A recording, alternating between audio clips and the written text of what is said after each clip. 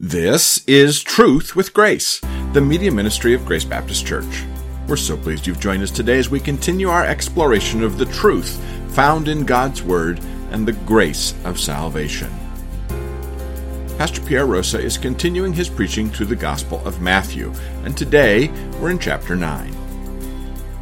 Christ's demands on the world are not small. He's not asking people to be better. He's not asking people to try harder. He's not even asking people to be nice.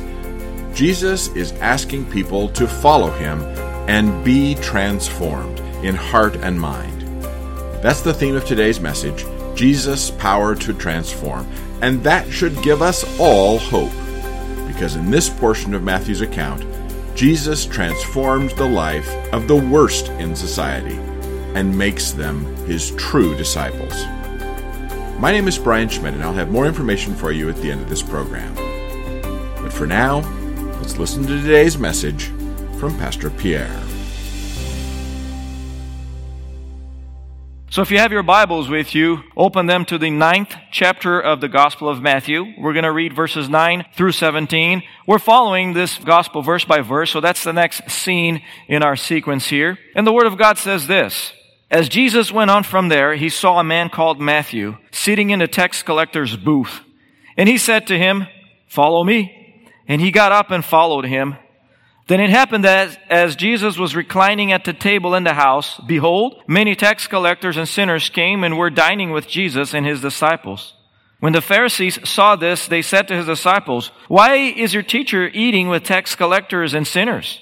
But when Jesus heard this, he said, "It is not those who are healthy who need a physician, but those who are sick. But go and learn what this means. I desire compassion and not sacrifice, for I did not come to call the righteous, but sinners." Then the disciples of John came to him asking, "Why do we and the Pharisees fast, but your disciples do not fast?" And Jesus said to them, "The attendants of the bridegroom cannot mourn as long as the bridegroom is with them, can they? But the days will come when the bridegroom is taken away from them, and then they will fast. But no one puts a patch of unshrunk cloth on an old garment, for the patch pulls away from the garment, and a worse tear results. Nor do people put new wine into old wineskins, otherwise the wineskins burst, and wine pours out, and the wineskins are ruined. But they put new wine into fresh wineskins, and both are preserved."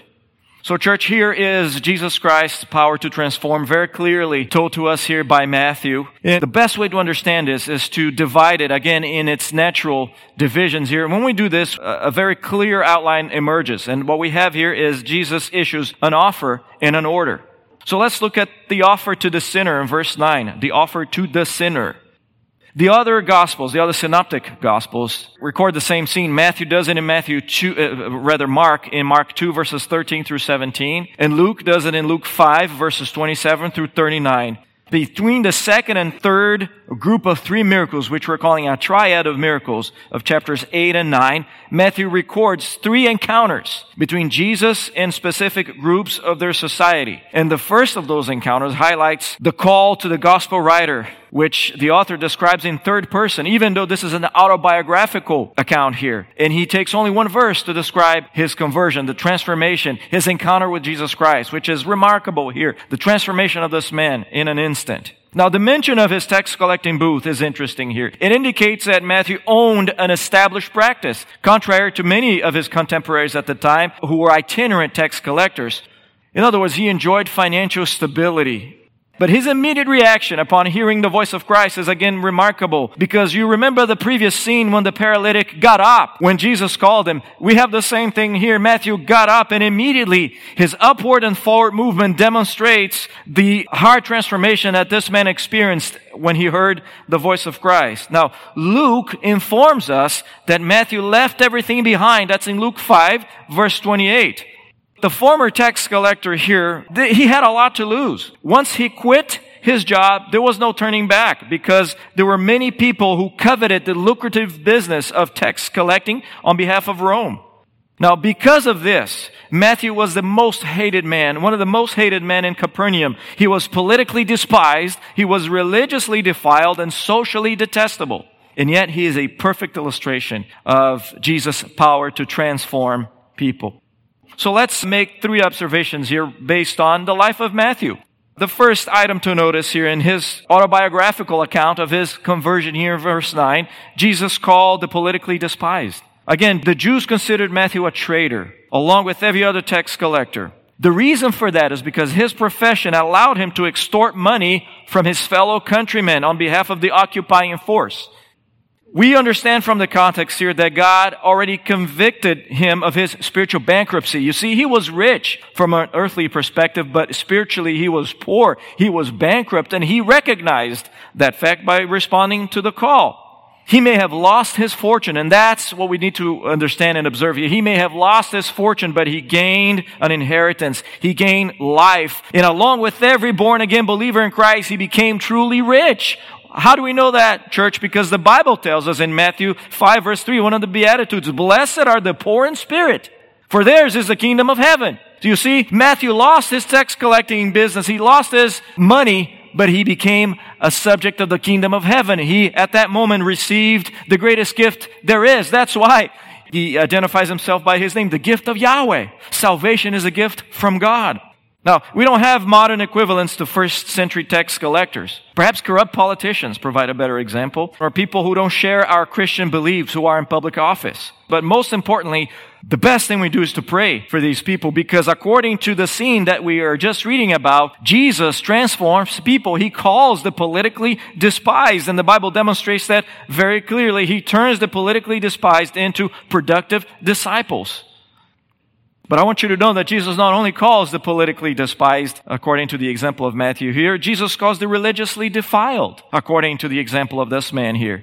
Like I said, Matthew was one of the most hated men in Capernaum.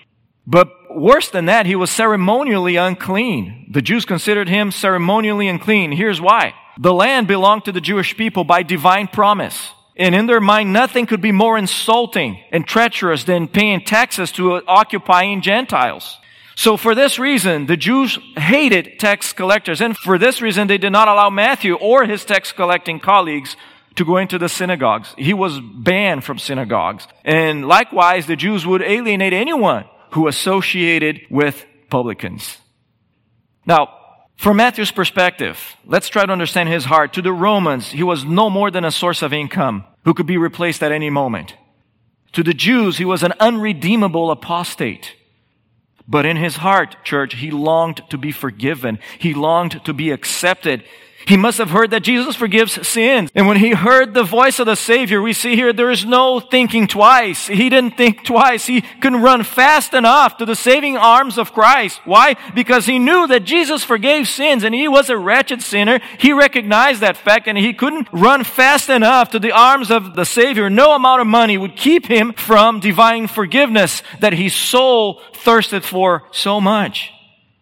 In church, we tend to place people of different religions in the category of defiled enemies. But that's a mistake.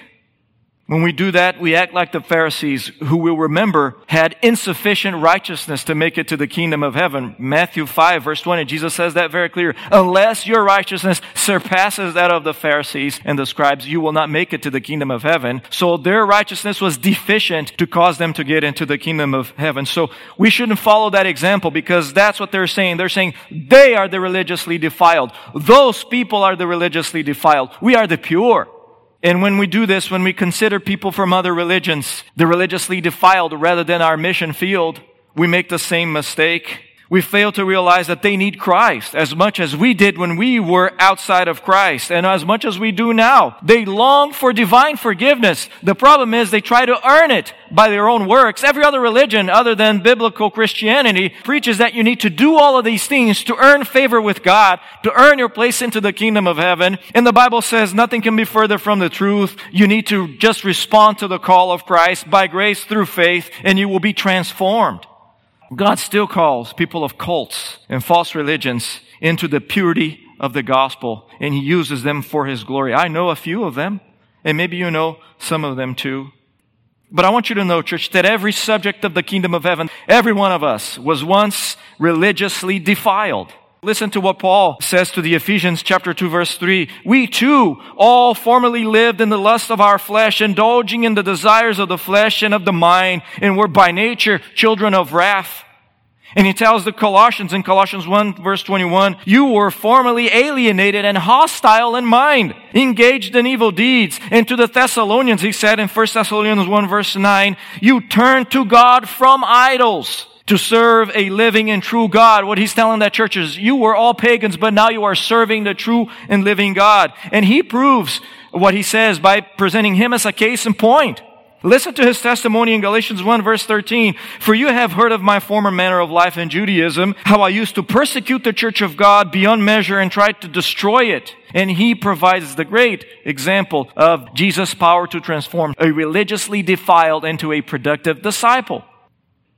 So Jesus calls the politically despised and the religiously defiled. And thirdly, I want you to know Jesus calls the socially detestable.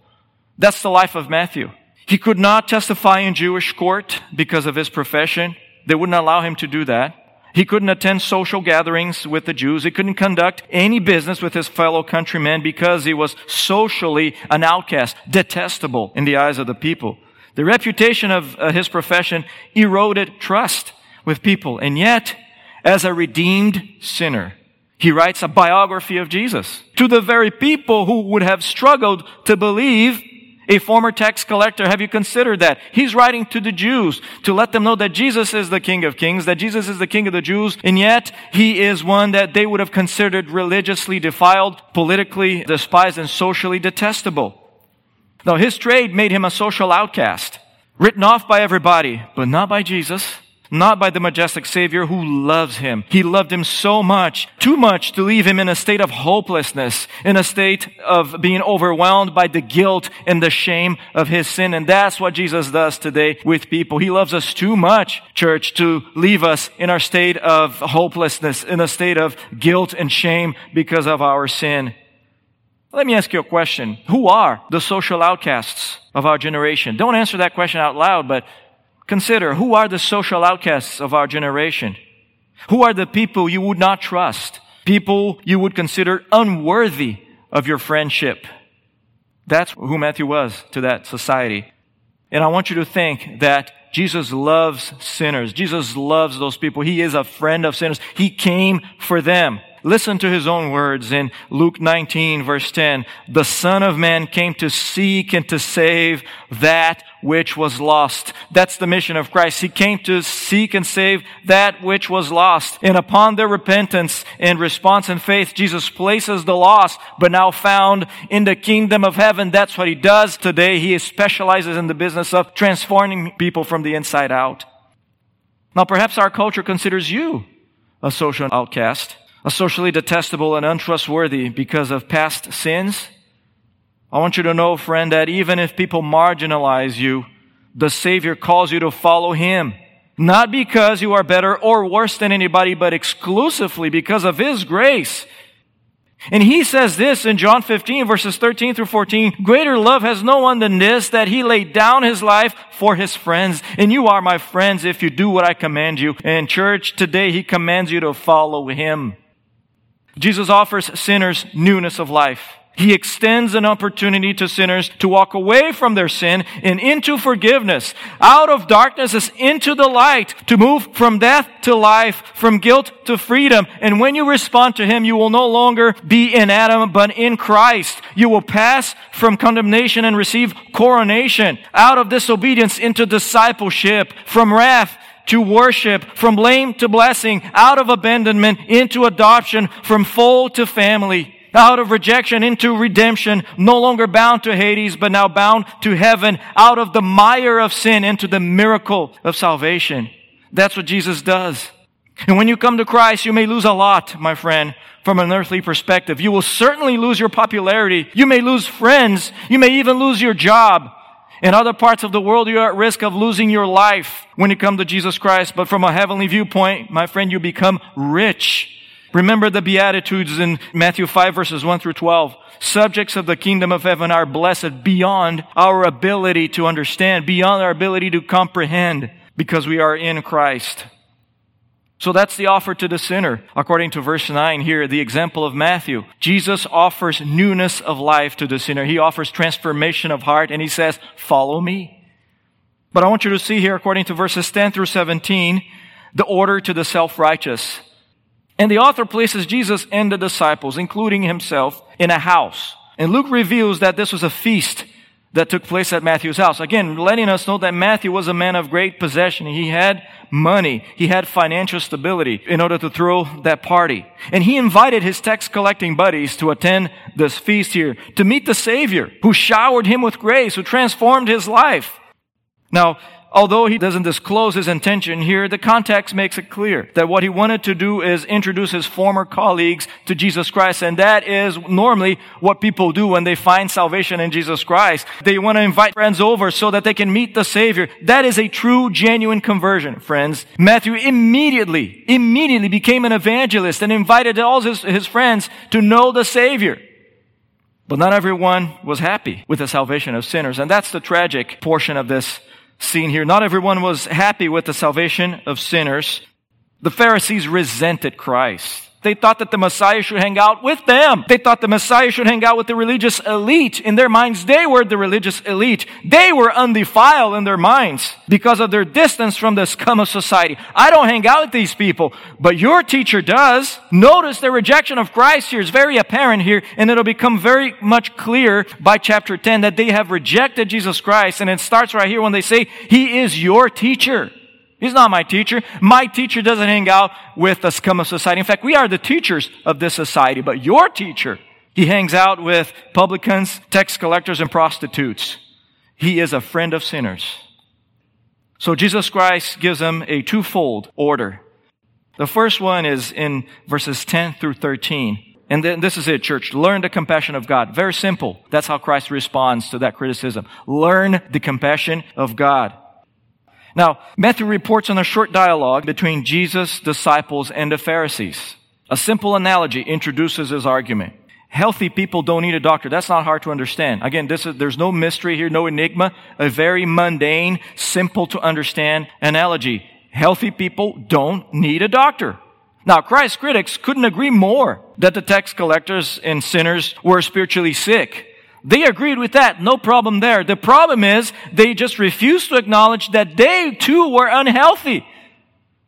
Their self-righteousness blinded them to the fact that they were spiritually dead. And every person who is outside of Christ is now spiritually dead, according to Ephesians. And Matthew spots their lack of integrity. I hope you spotted that too. You might want to circle that verse. Instead of going to Christ, they went to the disciples. Classic move. Classic divisiveness. The desire to sow seeds of division. Don't go to the source. Spread lies around. Go to the other people. They go to the disciples. But I also want you to see the irony here. Jesus Christ is a great physician, and He addresses them. He addresses the very people who think that they were the physicians. In other words, Jesus Christ says, well, you think you are the doctors of the society here? Let me tell you something. You need to go and learn.